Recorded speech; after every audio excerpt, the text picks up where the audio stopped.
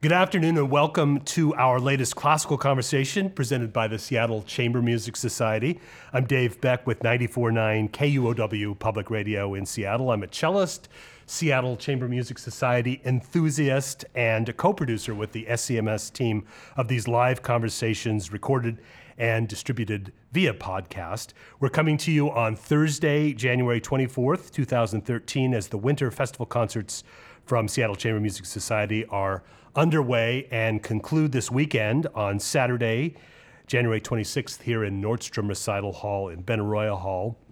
And we're gathered today with our audience at the Soundbridge Learning Center at Benaroya for this session with another distinguished Seattle Chamber Music Society artist.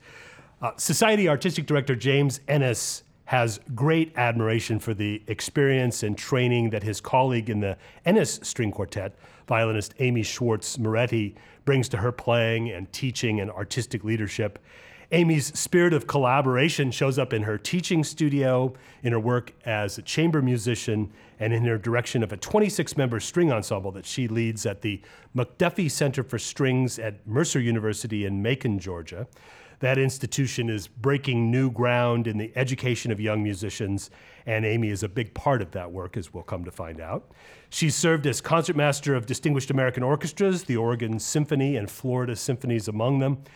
Amy's music making in partnership with James Ennis, violist Richard O'Neill, and cellist Robert Demain in the Ennis Quartet is always a highlight of Seattle Chamber Music Society programs. String quartets by Schubert and Hugo Wolf are some of the offerings that the ensemble will have for us this weekend when Amy and our colleagues play at the Winter Festival. So we'll take up the topic of her passion for musical leadership and collaboration as we spend the next little while listening to some of her music, and we converse with violinist Amy Schwartz Moretti. So let's warmly welcome her.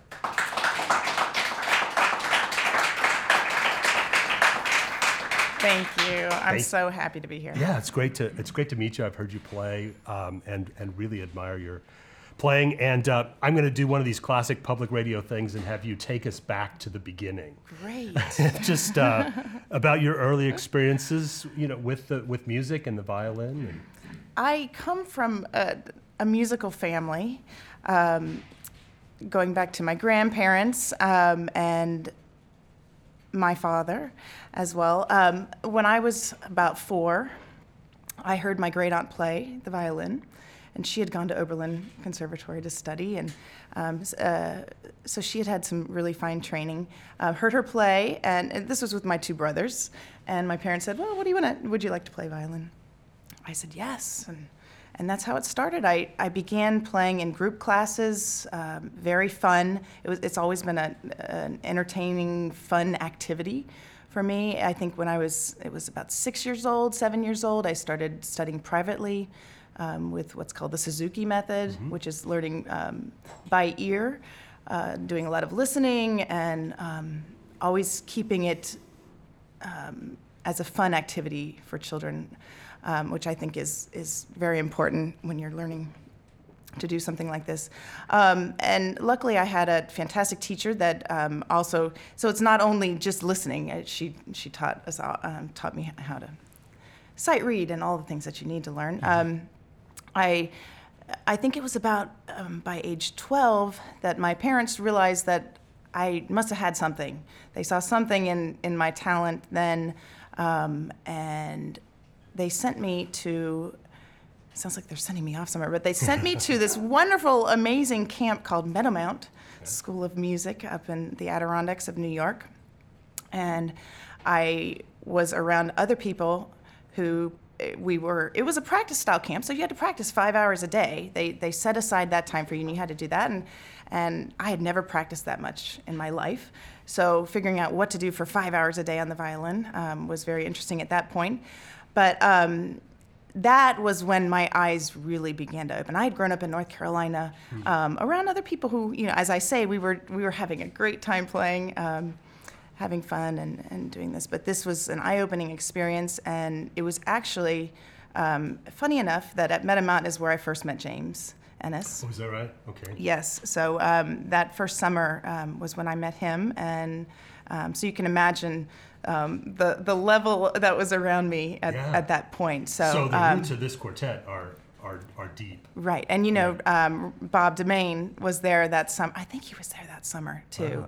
Anyway, yeah. So, all kind of growing up in that same generation. Come around age 15, after spending a couple summers at Metamount and doing my regular schooling at home in North Carolina, I made the choice at that point that I better go on to really spend each day seriously with the violin. So I moved to San Francisco at that time to finish up high school and pursue my studies, and then went on to the next into college, and then started the career. So just kind of unfolded. I want to kind of just punctuate this conversation today with this beautiful recording that you have called Kaleidoscope. And this is your debut solo CD? Yes, yeah. I know. I feel like I've been around for a while, but I after college I went right into being a concertmaster, and I think just learning to play all the orchestral repertoire and the busyness that I was doing then, it didn't allow me to do something like this. And so when I finally had the chance to do it, and here it is. Yes. Yeah. How did you come across the title Kaleidoscope? What does it say about? Well, honestly, when I was figuring out the repertoire for the album, I knew that in this day and age, the shorter pieces are kind of grabbing attention now. Attention spans are a bit shorter with all the electronic things.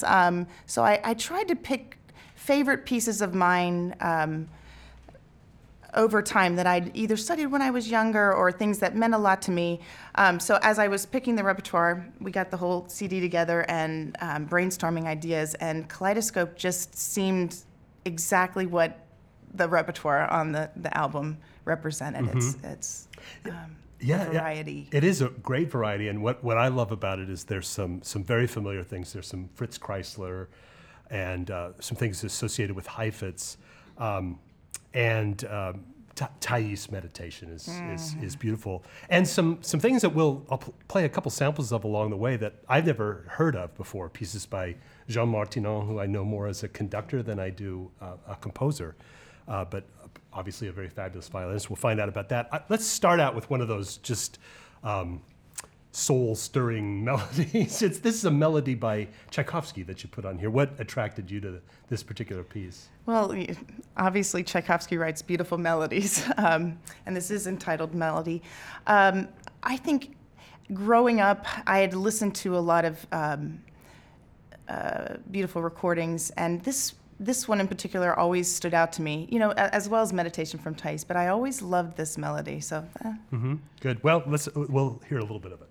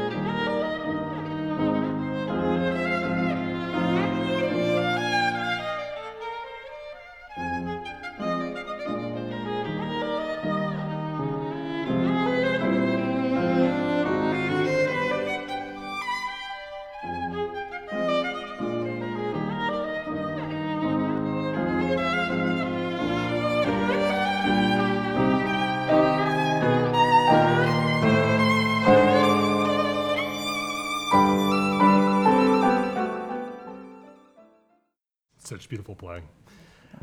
Tell me about, you talked about moving around a lot and sort of referenced the idea that your parents wanted to make music fun and something that was joyful. At what point did it occur to you that this was, it was fun and joyful and you were passionate about it, but this was going to be your life and career? Well, it's a little bit hard to say, but I think when I made the decision to move to San Francisco when I was about 15, I think I knew then that it had always been part of my life too. I really can't imagine not doing it. Mm-hmm. So I think when I moved there, it's funny how life unfolds, but I think that it was then that I knew that it was something that I really wanted to do. Now, at the same time, I went to regular high school. I kept my grades up. I did all the things, trying to be a well-rounded human being. Mm-hmm. But I think it was then that I knew. Yeah. I'm interested in an experience. I think it was when you were 12. You said that things maybe got a little serious at age 12. Was that when you soloed with an orchestra for the first time? Yes, Yeah. I did. What was the experience? I did. Yeah. I played the first movement of a Kabalevsky concerto with the Winston-Salem Symphony. And the feeling of having, probably it was about 80 musicians standing behind me and the conductor on the podium. That feeling was pretty incredible. Yeah. The mass of sound coming from behind and the support. I think maybe you speak of the collaborative nature, and that's how I see music as communication, collaboration, and I think even from that age, that's how I just always felt about it. It's coming together and playing. Yeah. And it's community too, and I want you've made such a commitment to your work as a concertmaster. I know you do it at summer festivals, and we'll talk about this chamber orchestra that you lead. But I know in regional orchestras that I've played in, when we have there was a 12-year-old trumpeter that played with us down in the Auburn Symphony, and there's just such a great satisfaction of doing that with when you're in the orchestra. It just reminds you sitting in an orchestra why you're in it, and the fact too that this particular musician's parents played in this orchestra. I mean, we're raising this child. Did you have this, that a similar feeling of them kind of launching you out into the world? Yes, I think that I remember sitting in pit orchestras of playing musicals when I was probably 11, 12, 13, getting called to go play a little a musical and just watching the people on the stage and making music, and all those experiences they add to what you grow into as a musician. Absolutely. I'm just going to kind of sprinkle these in every once in a while because I want to get to a few of these little gems that I didn't know about. A particular recording that you have is called it's a Perpetual Motion by Novacek, a composer by the name of Otakar Novacek. How did this come across your radar? And is it common among violinists? I just haven't encountered this particular one. It seems common to me because I grew up listening to it, but I think I first studied the piece. Perpetual Motion is pretty much straight 16th notes or straight fast notes. So my first teacher, Joanne Bath, out of Greenville, North Carolina, had introduced me to the piece. So that's why it had a particular specialness to me.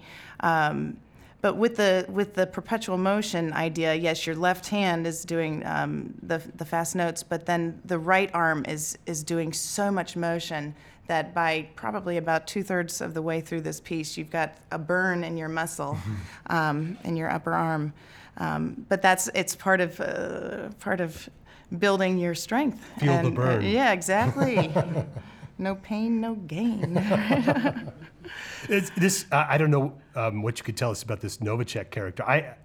A Gewandhaus Orchestra, which was the orchestra that Mendelssohn founded, and he played in that. This was a little after Mendelssohn's time. His 1866 to 1900 were his dates. But he left there and came to Boston, played in a famous quartet, was in the Damrosch Symphony in New York, which was the precursor to the New York Philharmonic. So this is a fellow that got around. This is the only piece that I am familiar with. Yeah. Yeah. Well, let's listen to a little bit of Amy playing this Perpetual Motion by Novacek.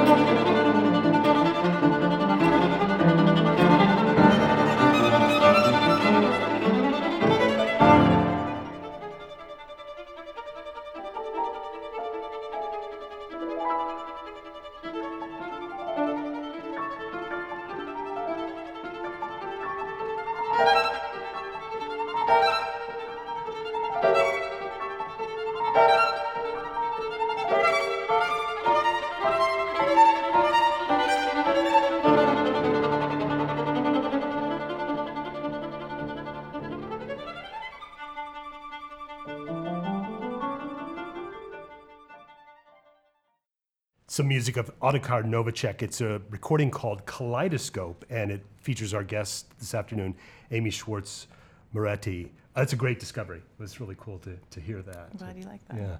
Yeah. Talking about teachers, and this particular teacher in North Carolina that you have fond memories of, and many of them along the way, how was it that teaching became something that you felt so strongly drawn to? Well, I didn't ever picture myself as the teaching type. When I graduated from college, I went right into being a concertmaster.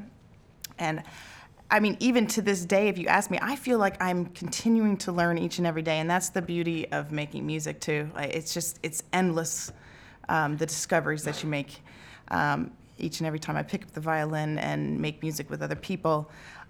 So when I moved to Florida, I think I was 24 around that time. Of course, being the concertmaster in the town, I think with the visibility that brings to you, I had some parents reaching out to me saying, would you be interested in teaching my son or daughter? And at first, I just didn't have time. I was trying to learn the repertoire, marking the parts. When you're the concertmaster, you have to put in all the bowings, and there's a lot that goes along with that. I had one very persistent mother who I love very much. We're very close now. She kept contacting me, and so I finally said, well, let me just meet your son and have him come play for me. And that's really how it began. And it's kind of incredible that one student is now, he went on to study with the Vamoses and then went to Colburn to study with Bob Lipset out there, and now he is second violinist in a string quartet that's doing very well. Wow. So his name is Ryan Meehan. Huh. So yeah, it's kind of amazing that it started with him, and then I moved to Portland and continued to teach only a select. I mean, because of time, I could only do so much. And then I guess we come to what I'm currently doing, and so that's when I got asked to move to Georgia to run this program that I'm running, the McDuffie Center for Strings. That's when I kind of dove into it head first. Mm-hmm. But stepping it back a little ways, great teaching just seems to be something that you encountered so often as right. I feel very blessed, very lucky that I had great teaching from the beginnings with my Suzuki teacher, Joanne Bath. I then went to San Francisco. Well, at Meadowmount, Margaret Pardee had a huge impact on my life. And she taught at Juilliard at the time. And then I went to San Francisco, studied with Zavan Malikian, who was the concertmaster of the San Francisco Opera. So I had the opportunity to go hear the opera, and just the influence that he had on me. And you talked about the Martenot, and that he introduced me to that piece. And then going on to Cleveland Institute, where Donald Weilerstein, who was violinist in the Cleveland Quartet for years and years, really had an impact. So I kind of, when you look at the teaching lineage there, I've had a mixture of all sides of things. So. I'm going to pause here to play, while we're getting into the chamber music part of the story a little bit, to play a recording that was done just a year ago here in Benaroya Hall. And this is your Brahms cycle that you did with James Ennis and Richard O'Neill and Robert Demain as the Ennis Quartet. Let's listen to that, and then we'll talk a little bit about your work as a chamber musician. Okay, great.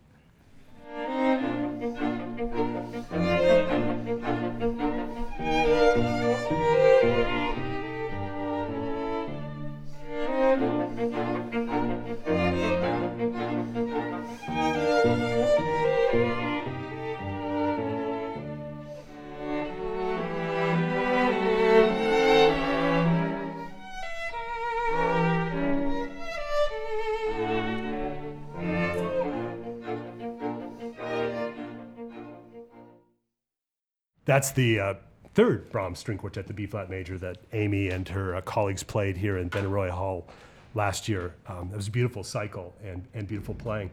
Chamber music is such a high priority for you, obviously, with this ongoing quartet. Tell me a little bit about how that got established. The the group or just chamber music for me? Chamber music in general to begin with. While I was studying in San Francisco at the Conservatory of Music, I played in a really wonderful piano trio there and was introduced to a lot of fine chamber musicians there. And that's even where I first met Donald Weilerstein, who I ended up then going on to study with. So I had great opportunities there. During college, the Cavani String Quartet at Cleveland Institute of Music and Peter Soloff, who was the other violinist in the Cleveland Quartet with Donald Weilerstein, had a huge impact on us, my quartet at that time, and we had the opportunity to go to Carnegie Hall for Isaac Stern's chamber music workshop and work with him and the Orion String Quartet and various other chamber musicians. So performing, every musician's dream is to perform on Carnegie Hall stage, right? That's kind of the culmination or the validation that you have kind of made it as a musician. That's so to be able to do that and do that with my string quartet had a huge impact on me. There is just something supremely special about playing chamber music, and the quartet repertoire is so varied and vast that there wouldn't even be time to play everything in your lifetime. But to have the opportunity to play with these guys in this group is pretty incredible. Do you remember specific interactions with Isaac Stern? Did you have a chance to? He coached the groups, and he coached us. I just remember how tall he would stand, and he'd just hold the violin. He was very much into the Kind of regal bearing. Yes, yes, very strong personality. Very nice encounters with him. Yeah, I'm interested in this fellow, Mr. Malikian, Yes. in San Francisco, who was a longtime concertmaster. Yes. And as we get into the concertmaster phase, did you study excerpts with him? Was that part of the training, or was it? Interestingly enough, when I was studying with him, I did not play in orchestra. It was because and it's also my age. I was that kind of pivotal time, 15 to 16, 17, that age. He wanted me to really focus on my studies. So I think when I first moved to San Francisco, for the first 6 months, I think I didn't play anything but etudes and scales. And if I asked my mother and my father, did I call home like, when am I going to play a piece? I'm sure that I think that's what I recall. But that couldn't have been more healthy for me to do. Yeah. Because once you can navigate the instrument, then the door opens and you can play the music. So. Yeah. So you were in San Francisco from, did you say age 15, or what was the time? Right. Yeah. It's around 15. Yeah. What was that like? Was that culture going from? Let's see, were you going from North Carolina? Small town North Carolina to San Francisco. Yeah. I loved it. San Francisco is a beautiful city. I was in a special place called the Music House. That another mother had a daughter who was a pianist, and now that I'm a parent, I see you want to do everything for you want to make sure that there are opportunities for your children. But they had a house called the Music House. It was a block away from the San Francisco Conservatory, and there were 3 other kids like me that were from faraway lands. There was a girl from Taiwan, and a little bit more Southern California, and myself, and I went to regular high school and then went to the conservatory on Saturdays and practiced. And I think about it now, and I ask my parents, how did they let me do that? How did I leave home at that age? Because now that I have children, I don't know. I don't even want to think about that day yet. But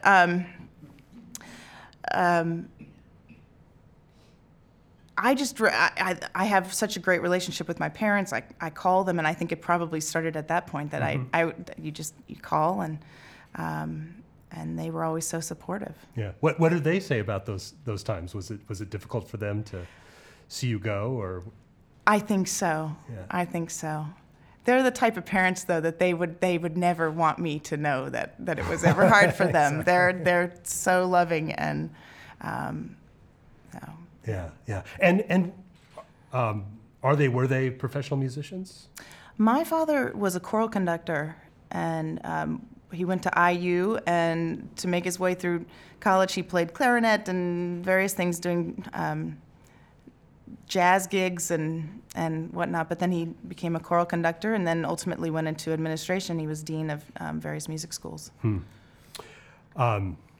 Your husband is a jazz musician. Yes. Yeah, and I guess that's a segue into our next selection. We're going to play one of the Gershwin preludes that you have on Kaleidoscope. And where does this music sort of stand for you, or how do you hold it in your heart and soul? Right. I love all types of music, and it's especially fun for me to kind of let go and play something that's a little bit more free, like that. So. Yeah, of course, I love the Gershwin preludes, and Heifetz plays them incredibly, and obviously he did the arrangements for these. But I love to hear my husband play, and there's something freeing, yet jazz, there's a pulse there. You know, you've got the bass and the drums that are holding down the beat. And so I always thought that, improvising, you're just free, but no, you do. There's a structure. Yeah. You gotta stick within the structure. And so as I'm doing different styles of music, my husband's always there to give me pointers. Yeah, we'll talk about that. But first, let's listen to this. This is the third prelude of Gershwin, as arranged by Heifetz and played by our guest Amy Schwartz Moretti.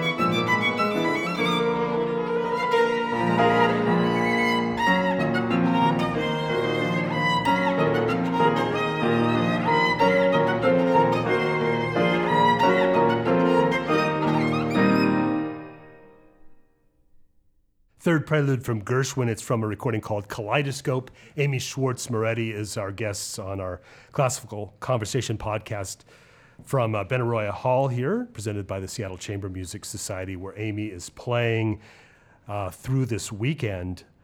So the producer of this recording is? Steve Moretti. Steve Moretti. And how did you meet? We met, it was the end of my first season with the Florida Orchestra, my first job out of college, and he was passing through town with Toni Tennille, if you've ever heard of Captain and Tennille. He was coming to perform with her, and it was his first orchestra appearance as the drum set player. So we met. And the rest is history. Yeah, and that was 12 years ago. Yeah. So what's it like working with him when he's your set of ears, he's your producer, advisor, and looking after all the sound on this recording? Right. It's great. Obviously, he hears me practicing at home, and I enjoy playing for him at home and getting feedback then just as well. But it was very good. I could trust him, and I knew that he was listening, and he has an amazing ear for the kind of studio work, the audio work that goes beyond what as a chamber musician and a collaborative player, you have to your ears are listening for certain things, reacting to the musicians around you. But there's certain listening for the the different levels of the decibels with the audio recording that goes beyond any of my knowledge. So he's very tuned into that, and so that was interesting watching him work in that environment. Yeah. He does a lot of production work, or is he mainly a performer? Or He kind of does a little bit of everything. We just did a PBS special that will be out. It should be out next Christmas season, which he was in the big sound truck doing the audio for that, and then of course there was a separate truck for doing video, but he was doing that. He's done a CD for an opera singer. He's done some rock CDs. He's done some jazz things. So he's done a mixture of producing. Yeah. What is having someone like that, in your life and work? I mean, what kind of a dimension does that add to your life as an academic, as a classically trained artist? How does he kind of enrich your life artistically? I think that he understands. He was also classically trained, so he understands what my day-to-day life is like. But I think for me, it is a freeing thing to have his. It's such that kind of jazz lifestyle. So yeah, if you make a mistake in jazz, then you bring that out again. It's like I didn't. That wasn't a mistake. That was great. In classical music, of course, there are the notes on the page, and Right. So it's an interesting in terms of things like that. It's interesting to see how relaxed he can be, and when I watch him with his colleagues when he's doing jazz. But we've also done some playing together. That's what I understand. I don't proclaim to be a jazz artist at all, but I try to have good feel when I'm playing. A conductor that he works with, Matt Kattengub, is an amazing arranger, as well as conductor, saxophonist, pianist. He's one of these jack of all trades type people. He did some really cool arrangements of Girl from Ipanema and One Note Samba, and we just got him to arrange Brazil, which is another kind of tune like that, for solo violin, string quartet, and then rhythm section. So you got the piano, bass, and then Steve, my husband, plays cajon on it, which is a little box you sit on, and it almost sounds like a drum set. Huh. But doing things like that, it's very fun because I enjoy that style of music, and then to try to bring it to life on the violin.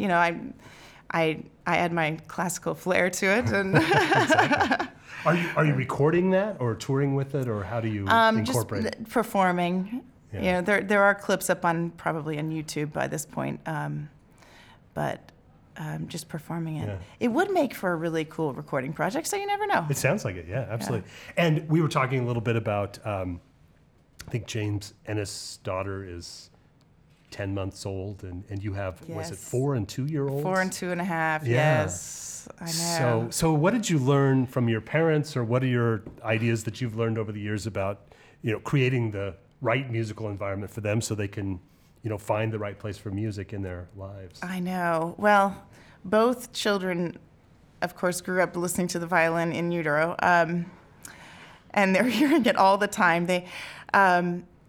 We are introducing them to all sorts of different music. So there's a variety in our household, but of course, classical music is very prominent there.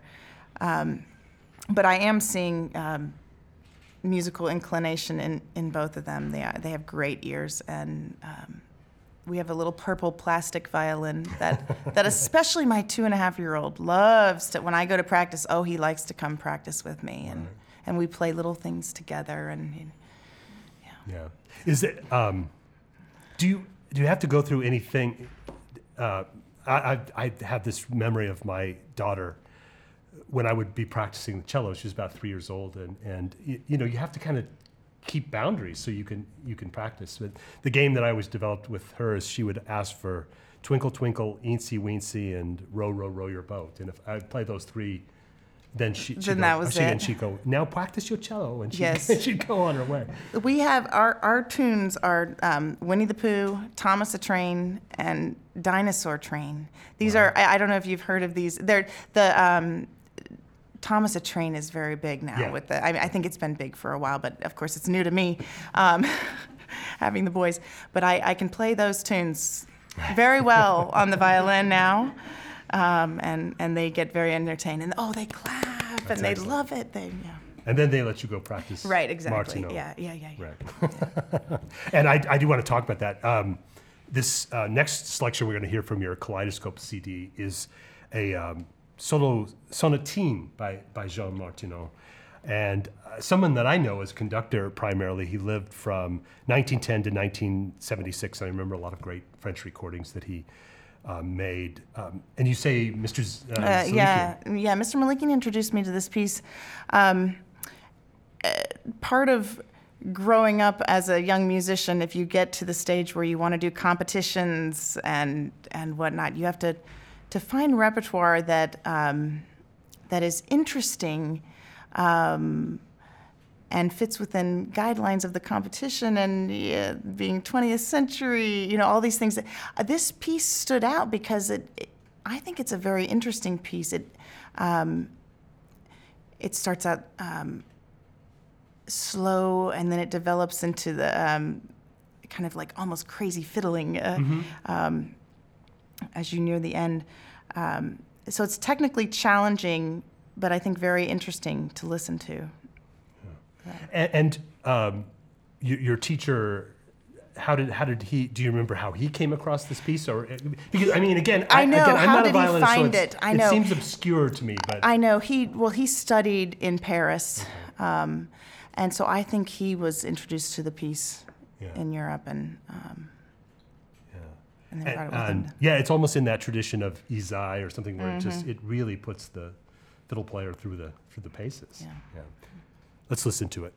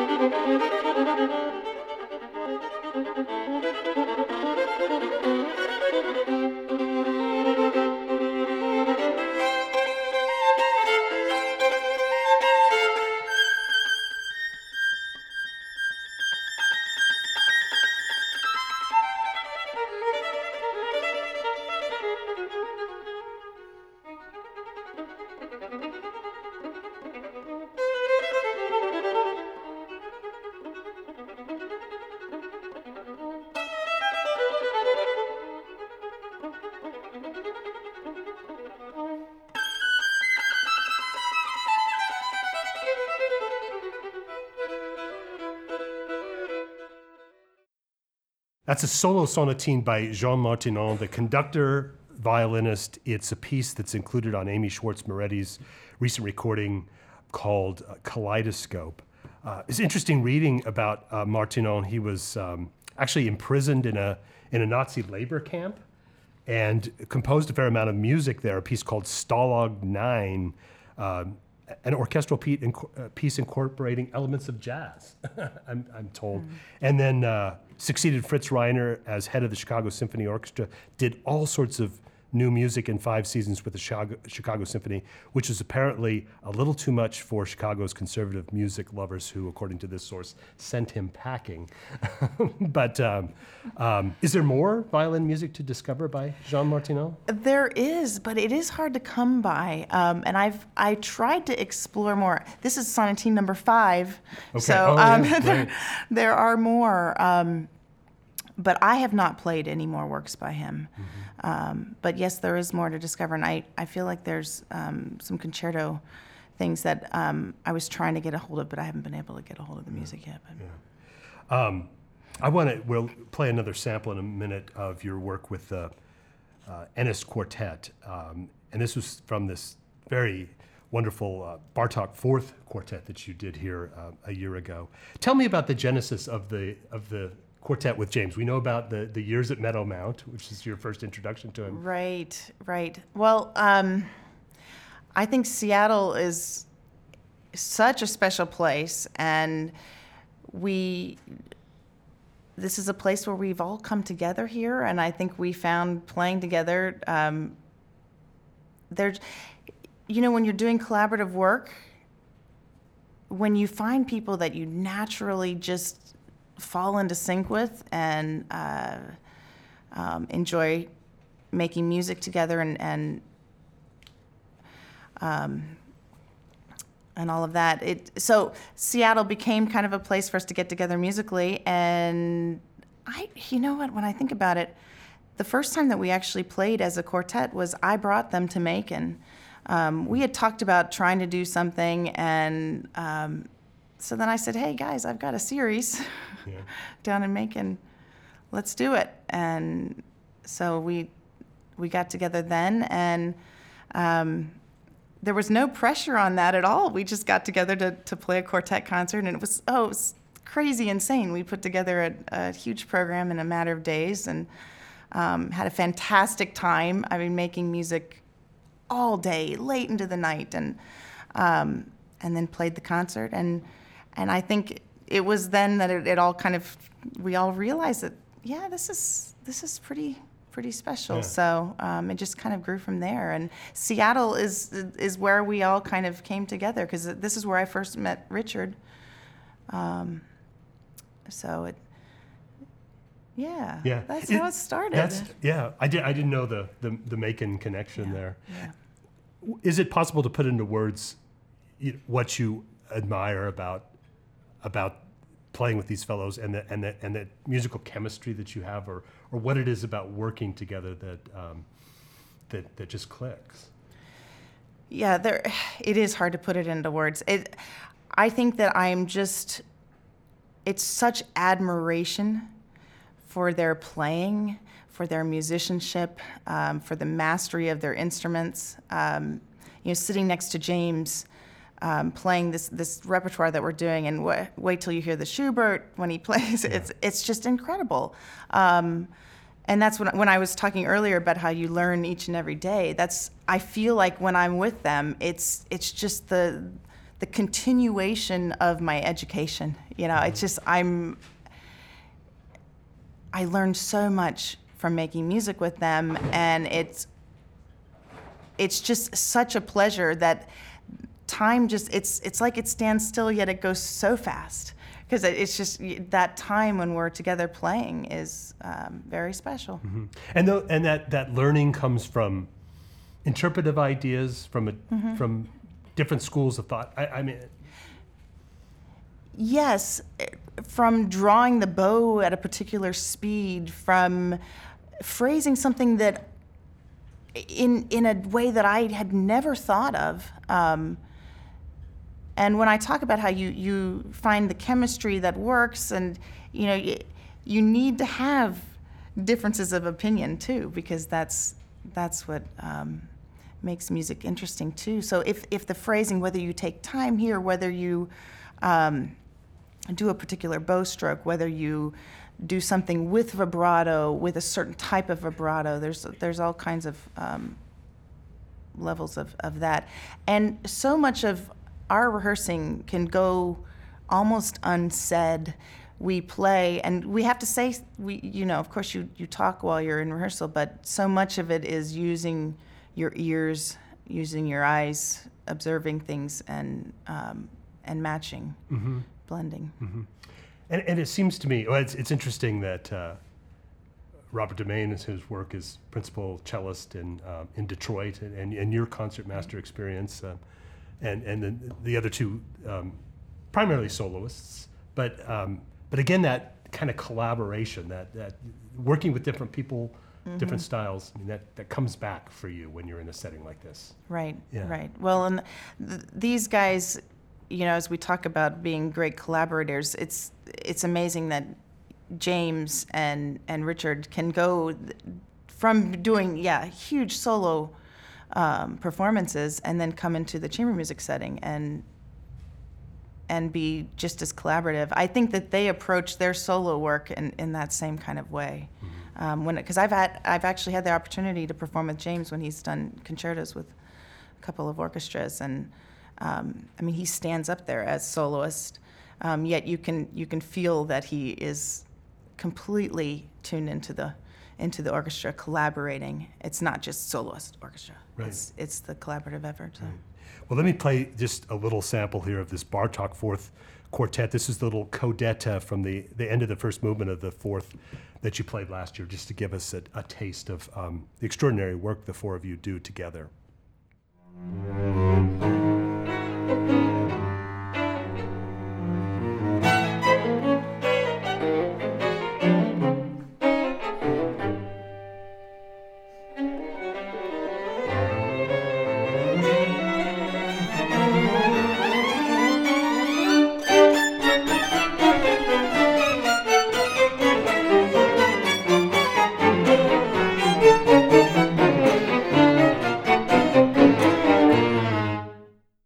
That's the music from the Fourth String Quartet of Bartók.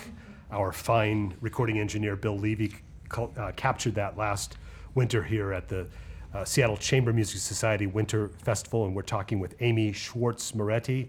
She is a member of the James Ennis Quartet.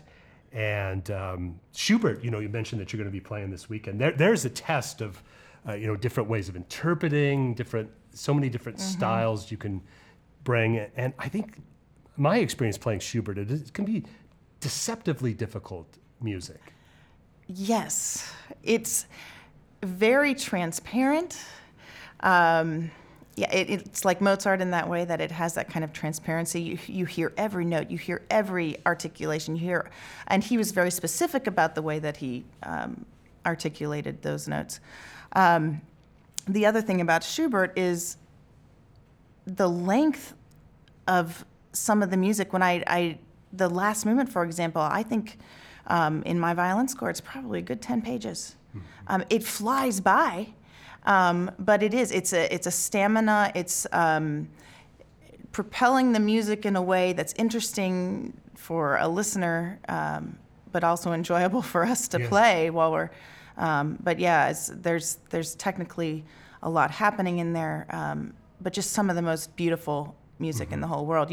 When I'm playing it, it doesn't feel long at all. I wish that it would go on forever. Yeah. It's just that great. Yeah, I don't know if you know any of these folks. There's a new recording out by this ensemble called the Knights. Have you experienced them at all? Well, it's very interesting because it pairs Schubert with Morton Feldman and Philip Glass, and you think, what is Schubert doing on a disc like that?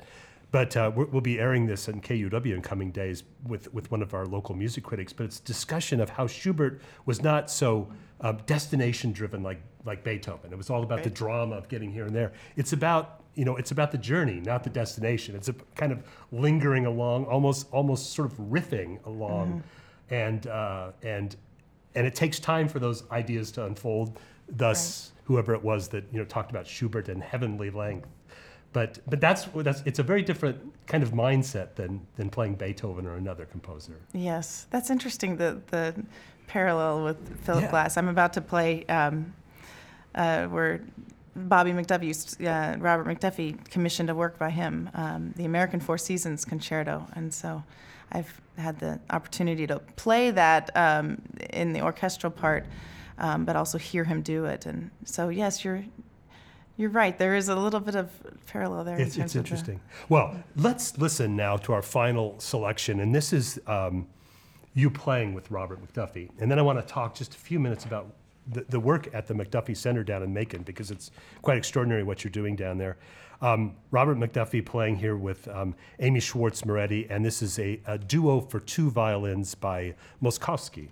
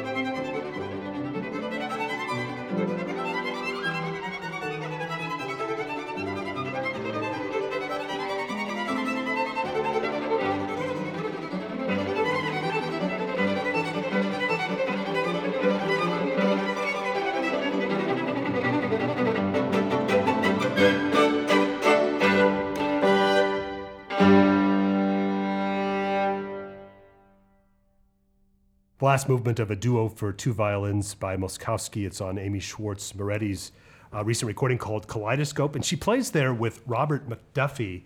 And you are the director of the McDuffie Center for Strings in the Townsend School of Music at Mercer University in Macon, Georgia. That's right. Robert McDuffie, that's his hometown. That is. He was born in Macon, the home of the Allman Brothers, and a lot of Southern rock coming out of there. But now B-52s. B-52s are a Macon band, I think. Either that or Athens. I mean, Athens. I'll get myself in trouble. That's right. Yeah. But Mike Mills was out of from REM. Was REM, out that's of yes. right. Yeah. REM so is there's a lot of that Southern rock, but now we are bringing classical music into and out of Macon. In a big way. Yes. So 6 years ago we started this program. It was an idea to have a conservatory level program within a university where they got excellent string training from professionals that were performers that were out on the front lines performing every day, but then also getting the kind of education, especially in the side of business, independent contractor, entrepreneurial areas to be able to, when you get out of school, can you get a job? Can you find work? How do you make opportunities for yourself? So we're really trying to help these young musicians find their way. Mm-hmm. And how else are you doing that? I'm thinking specifically about this chamber ensemble that you've put together. 26 string players. Right. So Yeah. the program is only 26 string players. 12 violins, 6 violas, 6 celli, and 2 double bass. Amazing faculty artists that work with them. They do their lessons, their solo lessons. They play in chamber ensembles, and then we also have the McDuffie Center String Ensemble, which I lead from the concertmaster chair. They also play in an orchestra. They have various activities, but the ensemble is fun for me because it's a little bit of that kind of concertmaster outlet, but it's also giving the training, giving the experience to these students of learning how to play in the ensemble setting without a conductor. So it's a little bit of that the kind of the branching out of the chamber music in the large ensemble.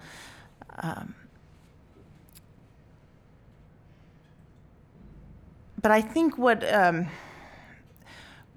sets us apart in terms of what we're trying to do is really set the bar for the business side.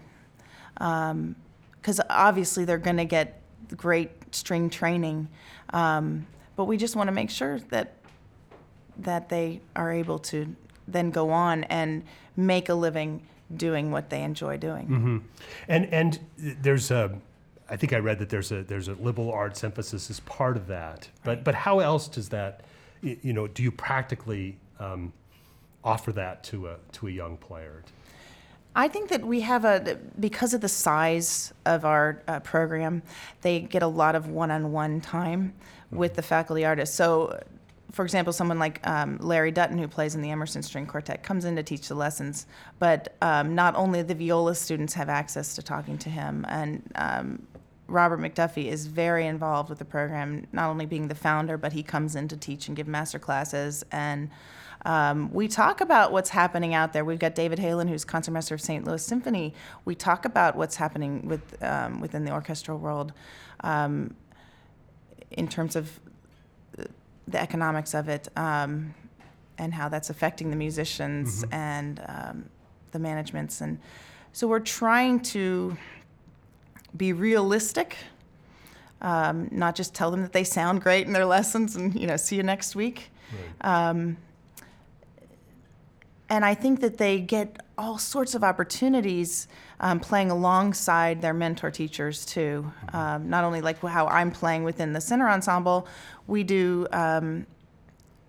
various chamber music performances and things where they get to play with Larry Dutton, with Beck Albers, with Julie Albers, who comes out here to Seattle a little bit. Julie Albers is this wonderful festival cellist, as many of you know.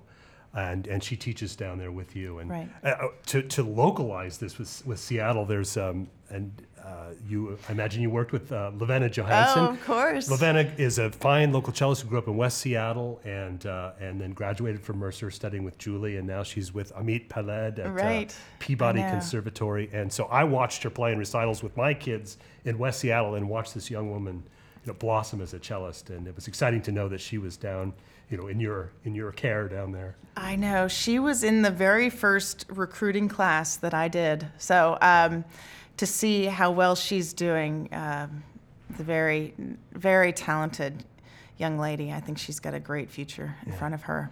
Well, I just it's an exciting place, I think, to be watching and listening for the product coming out of. I hate to say that word product, but Robert McDuffie really sets an interesting tone in terms of creating opportunities, making things happen. First of all, you're in this out-of-the-way place, Right, Macon. right. Yeah. But everyone, please come visit us. Yes. and he is just a very interesting point of trivia about him. He was very good friends with Justice Harry Blackmun, the late Supreme Court Justice. And I think they met in Aspen or something like that. But Robert then started a chamber music series at the Supreme Court, which may still go on. I'm not sure. But I think that's the idea, to create opportunities. Right. I think Robert McDuffie, that this is, his name is on this school, but I think, that entrepreneurial spirit stems from him. I think that he has such a good sense of that. I mean, even from the way that he put together a conglomerate to purchase his violin that he's playing on. Yeah. He got together 30 individuals to invest in an instrument, and when they go to sell it, all those people will have a wonderful investment. He had the wherewithal to think of doing something like that, and then from founding this program in Georgia, and also over in Rome, there's a chamber music festival in Rome, Italy. That now we're tying it into our program at Mercer, where 10 students get the opportunity to have that study abroad experience and go play chamber music over in Rome, get to see a different culture and have that experience. Yeah. So much fantastic stuff going on. Amy, thank you so much for taking the time to talk with us, for your work with the Ennis Quartet, for all the work you do with the festival down at Mercer. As a concertmaster, summers are with and Tetons. And with Donald Runnacles and Atlanta Connections. So let's give another round of applause. Thank you.